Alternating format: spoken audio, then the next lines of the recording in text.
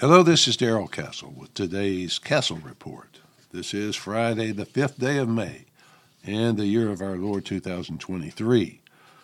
I will be talking today about the recent firing of Tucker Carlson from his program at Fox News, as well as the announcement of Robert F. Kennedy Jr. that he would be a candidate for the Democrat nomination for President of the United States in 2024. Is there a connection? Do they have anything in common? There is a thread that runs between the two of them, although they appear to be on the opposite sides of the political spectrum.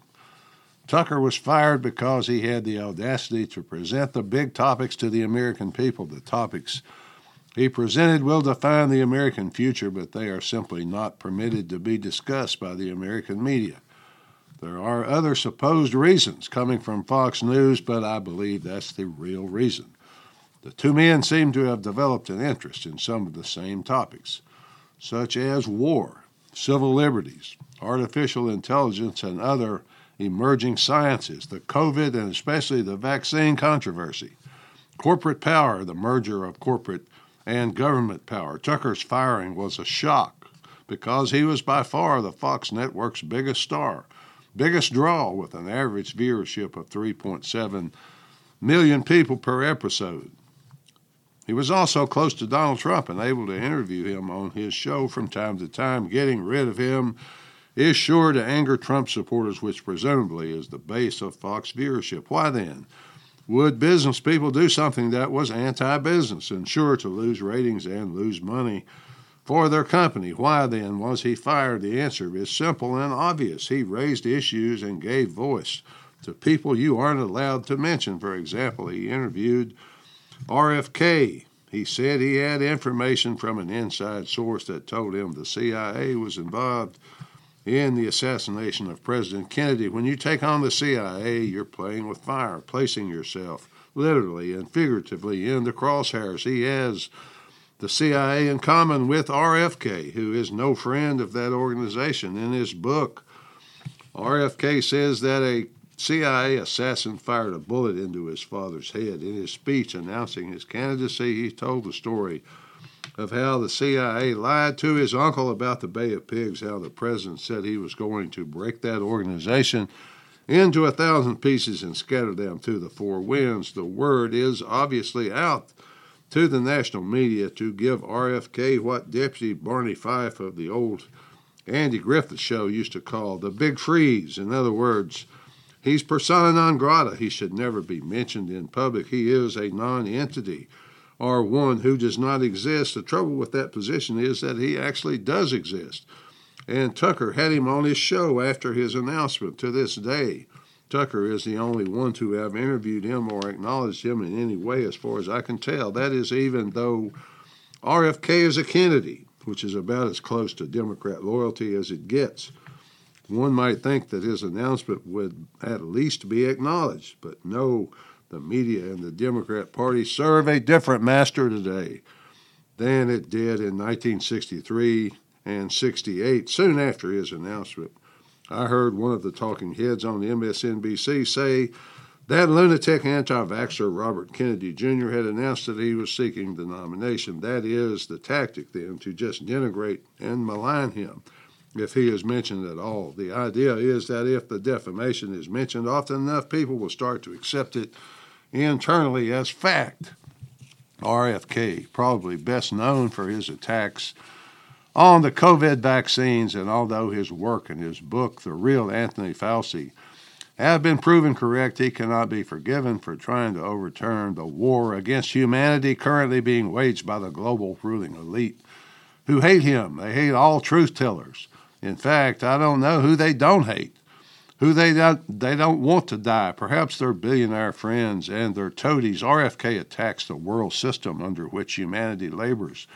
He points out that the mega corporations and the government have become basically one. I add to his words that this corporate government merger was invented by Benito Mussolini and was then known as fascism. The central point of RFK's campaign is that the corporate government merger and the financial distress that is caused at home, coupled with imperialism abroad, has destroyed the middle class and driven that section into poverty. Imperialism abroad will not support a middle class at home and is, in effect, war on the poor, as well as on enemies abroad. He is going to be difficult. RFK, that is. He's going to be difficult for the Democrat Party to suppress and to ignore because of his message. He will not appeal to the crazies who demand that we believe the impossible, but to all those poor people out there in this country. If they hear him, they will like his message. So Tucker puts RFK's message on the most widely viewed segment in television. That's just not acceptable. Tucker shared many of his views, such as vaccine skepticism. That's also unacceptable because one either buys the lies hook and sinker or he is a lunatic anti-vaxxer. Tucker often spoke about the interest of Big Pharma, how it seems to have an interest in killing us. RFK litigated against Big Pharma for many years as a trial lawyer, so have that in common. Tucker had to go. These new email allegations about what he said in his private emails are not unexpected. If that doesn't work to discredit him, then some woman will probably come forward to say he raped her when he was a teenager. I'm not trying to make the case that Tucker was fired because of his interview with RFK, but I am saying it was one of a long chain of events. Truth is what got him fired, because truth is the enemy to corporate media and to government alike. Truth must be expelled from our minds. I suppose the most unforgivable thing Tucker did was to point out on the air that the various national news channels took hundreds of millions of dollars from big pharma companies and then shilled for their products on the air. While doing that, they led a campaign to malign and defame anyone who was skeptical of those products. That happened across American media. But Tucker pointed it out. Who in public life is telling the truth in this country anymore if virtually everything we see, read, hear is lies at best, propaganda at worst? Who can be believed? One man in public life has been proven to have been telling the truth about the COVID vaccine. Bobby Kennedy doesn't seem to be a man who's easily intimidated. He knew early in the pandemic that the vaccines were not effective and not safe, and he said so in a very public way. He doesn't go the way that I've gone. That is, that the vaccines are a war by the global ruling elite on humanity. But he does very well at truth-telling. Science has since proven RFK to be unequivocally right about the vaccines and the lockdowns. Tucker allowed RFK's views to be heard by the largest audience in TV news. That was just too much for the corporate owners of Fox and the owners of the rest of the world.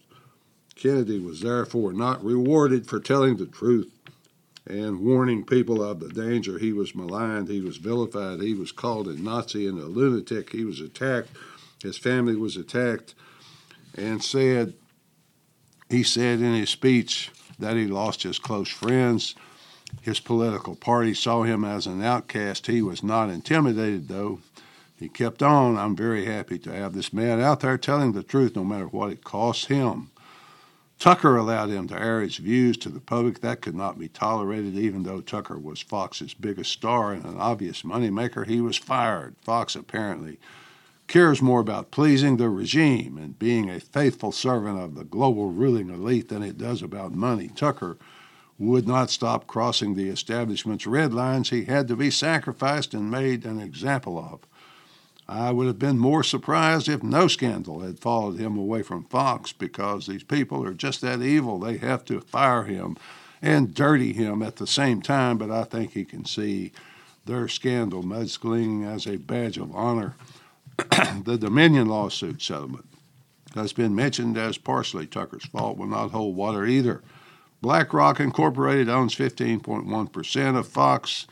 That's a significant amount of a publicly traded company and gives that stockholder significant clout. Tucker's been very critical of BlackRock for their involvement in the Ukraine war and for other reasons. BlackRock also, by a strange coincidence, has positions in Big Pharma. It's one of the three largest shareholders of Pfizer, Johnson & Johnson, and Merck. In his interview with Tucker, RFK called these companies' vaccines deadly and worthless. BlackRock is also a significant shareholder in Dominion. So, in effect, BlackRock was suing BlackRock and also settling the lawsuit at the same time. What's all that incestual relationship about, folks? It's about corruption, or in the they live in, just business as usual. Tucker will be all right in time, since he is technically still under contract with Fox until after the 2024 election. But he has been offered more than $100 million by at least one other network. What about Bobby Kennedy? Can he be heard anywhere else? If he is heard from, the people will have to hear him, despite the media, rather than from it. The polls reflect it might just be happening. The last poll I saw him had 19% of the vote. That amount might be enough, especially if it continues growing, to get him in the primary debate. Support for him seems to be growing. I'll wager that has the Democrat Party very nervous. I'll tell you why they are upset and why they will have to find something else if the big freeze doesn't work. He's going to remove America from the $1.5 trillion per year empire business. A vote for Bobby Kennedy is a vote to end the empire. It's a vote to bring the troops home, to close a lot of foreign bases. A vote for Kennedy is a vote to repair and rebuild the infrastructure of America. Most importantly, it's a vote to rebuild the middle class. You can see why the elite are so afraid of him, so anxious to malign him at any opportunity. The empire is very expensive, with a lot of corrupt graft, which allows the grifters and corporations in the military to profit from the blood of Americans and foreigners alike. He has turned away from the prevailing orthodox views of both the Democrat and Republican parties, so he doesn't carry the support of either. The empire knows you get what you pay for. The government must print money. It is borrowed to pay for it all. We get ships, planes, tanks, and the like instead of houses, cars, gas, and food. Why? Because all that federal money flowing through the system makes prices rise and the middle class fall. RFK is the first candidate to propose putting a stop to it. He opposes the deep state empire and the corporate captured government that supports it. Finally, folks, I'm not saying that Bobby Kennedy or even Tucker Carlson have views totally in line with the Constitution Party platform in every respect, but they are right about some of the most vital issues that confront this nation, and for that I thank them. I'm grateful to them. At least that's the way I see it. Until next time, folks, this is Darrell Castle. Thanks for listening.